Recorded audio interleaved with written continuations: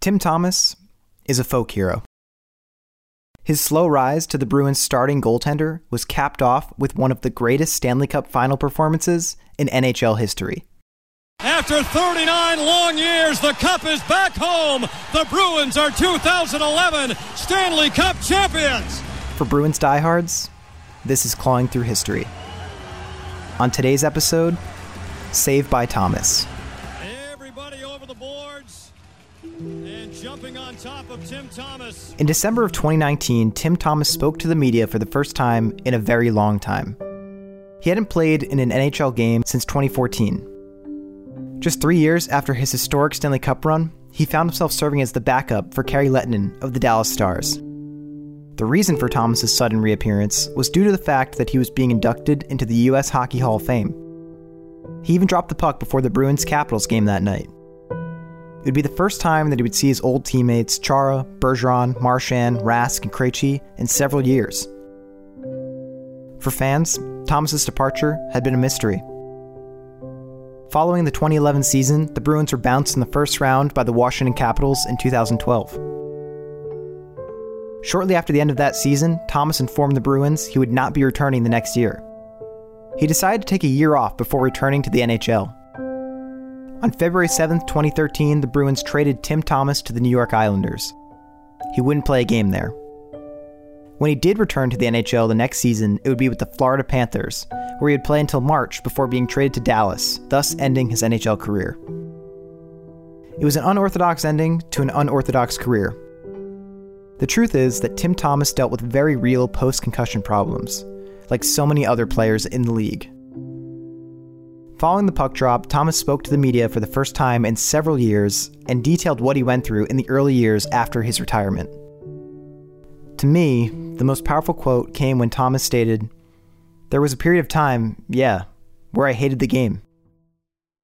I didn't sit there and say I hated it. My rebound effect was like, this wasn't worth it." That's where I was then. Where I am today is past that. Powerful words from a guy that accomplished so much. Like I said before, Thomas's rise to a Boston legend was anything but normal. He was born in Flint, Michigan, and played 4 years of college hockey at the University of Vermont. At UVM, he managed to help the team get into 2 NCAA tournaments and even to the Frozen Four in 1996. That team also included another notable teammate and future conference final opponent, Martin St. Louis. To this day, Thomas remains Vermont's all-time leader in games played, wins, and saves. In 1994, the Quebec Nordiques drafted Timmy 217th overall. It would take him nearly a decade to break into the National Hockey League. Following his collegiate career, he had 2 brief stints in the ECHL and IHL before heading over to Europe to play in the Finnish Elite League, where he managed to lead his team to a championship.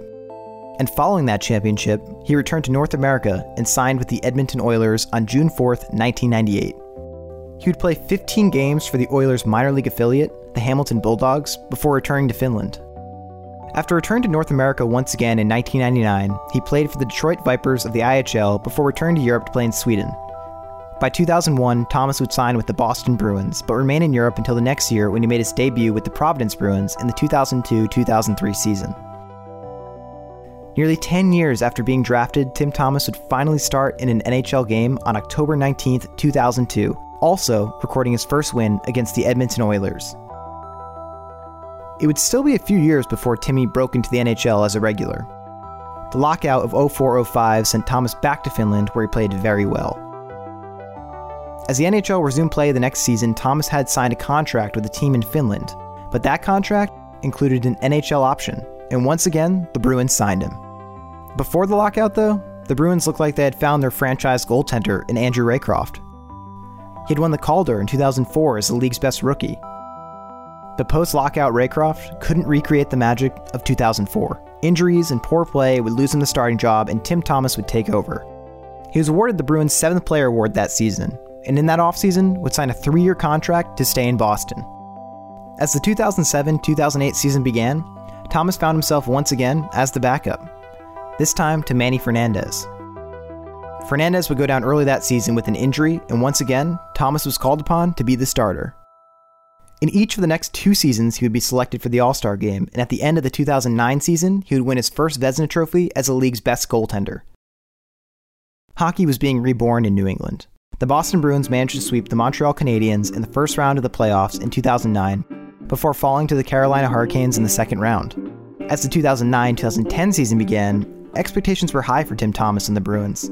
The Bruins were now the only team in Boston not to have a championship in the 21st century. In April of 2009, Thomas had signed a 4-year contract extension. He went into that season as a starter once again. He was in goal for that memorable overtime win in the 2010 Winter Classic against the Philadelphia Flyers. But unfortunately, poor play and a nagging hip injury would force Timmy to lose the starting job to a young Tuukka Rask, who would start in every game of the 2010 playoffs. We didn't know it at the time, but the 2010-2011 season would become one of the most memorable in Boston Bruins history. That offseason, Gregory Campbell and Nathan Horton signed with the Bruins. They also selected Tyler Seguin second overall in the draft. The Bruins opened that season overseas in the Czech Republic. And from what players have said, the trip became a great bonding experience and brought them together. Thomas would start Game 2 and get the first of 3 shutouts in the month of October. He'd be the first goaltender since Tiny Thompson, 73 years earlier, to start a season 6-0 and record 3 shutouts. To say Tim Thomas had a good regular season that year would be a massive understatement. He would end up breaking the NHL record for save percentage set by Dominik Hasek with .938%. It would once again earn him a Vezina nomination as the league's top goaltender. The Bruins would close out the regular season that year, winning their division and finishing 3rd in the Eastern Conference. In the first round, they would take on the Montreal Canadiens. Montreal took both games at the Garden, putting the Bruins' backs against the wall and forcing them to have to get consecutive victories in Montreal, perhaps the hardest place to win in. They managed to take Game 3 with a 4-2 victory. Game 4 of that series presented a bit of a problem when they found themselves in a 3-1 hole, but they managed to claw their way back and secure a victory after an overtime goal by Michael Ryder. In Game 5, the Bruins once again found themselves in OT. Tim Thomas made an incredible save on a 2-on-1 chance by Montreal before Nathan Horton, in his first big playoff goal that year, won the game in double overtime, giving the Bruins a 2-1 series lead. That series would stretch to 7 games. The Bruins held a lead late into the third period before PK Subban ripped a shot past Tim Thomas to tie the game and once again send it into overtime. Where who else but Nathan Horton would end it.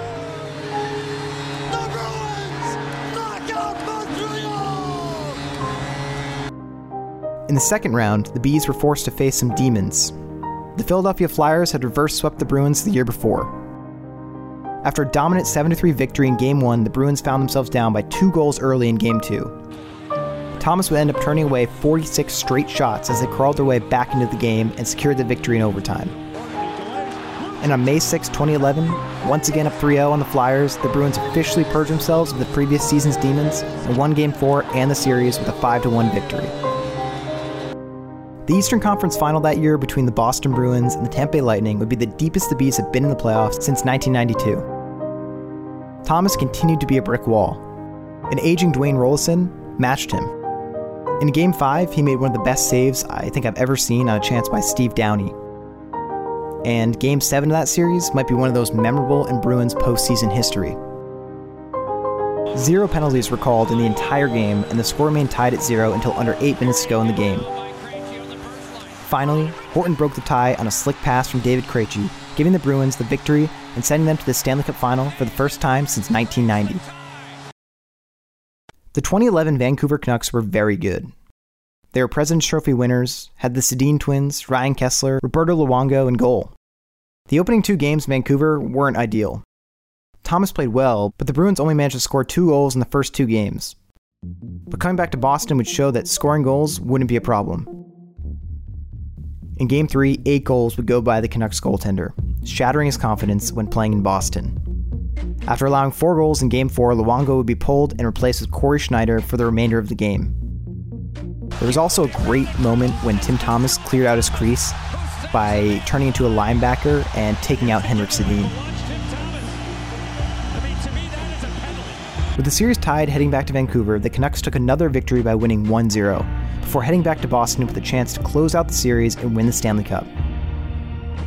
Following Game 5, however, Luongo decided to give the Bruins a little extra motivation when talking about Tim Thomas. How difficult it is to play a shot off the end boards and comes from a weird angle, goes off Tim's body. Just how hard that is for a It's not hard if you're playing in the paint, so it's an easy save for me, but if you're wandering out and aggressive like he does, I mean, that's going to happen. So he might make some saves that I won't, but in cases like that, I mean, we want to take advantage of bounces like that and make sure that we're in good position to bury those. And Luongo would eat those words. After allowing 3 goals in the first, Roberto Luongo was again pulled and replaced by Schneider. The Bruins win the game 5-2 and force a Game 7 back in Vancouver. Up until that point, a road team had yet to win in the series. But in Game 7, on June 15, 2011, Tim Thomas permanently cemented his place in Boston sports history and put up a shutout. Patrice Bergeron would open the scoring with just over 5 minutes to go in the first. Marchand sealed the deal with an empty net in the third period, putting the Bruins up by 4 and securing the victory. The Bruins would win the game 4-0 and take home their first Stanley Cup in 39 years. Get the duck boats ready! After 39 long years, the Cup is back home! The Bruins are 2011 Stanley Cup champions! Tim Thomas won the Conn Smythe Trophy as the MVP of the playoffs. In the 7-game Stanley Cup final, he allowed 8 total goals. 8 goals in 7 games.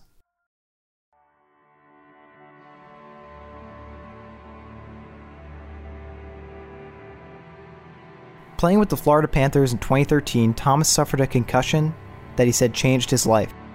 He said he woke up the next morning after the injury and couldn't decide what he wanted to eat or where he wanted to go. He couldn't plan a schedule. And today he hopes other hockey players can learn from his struggles. He stated in that interview the day he was inducted into the U.S. Hockey Hall of Fame that he finally started to feel like himself again just over 2 years ago. Tim Thomas represents everything that is amazing about professional sports. He didn't win a championship until he was 37. And there were so many seasons where it didn't feel like he would ever break through as a starter. And yet he did it. He's the ultimate comeback story. He's a legend, and his name will forever be remembered because it's engraved on the cup.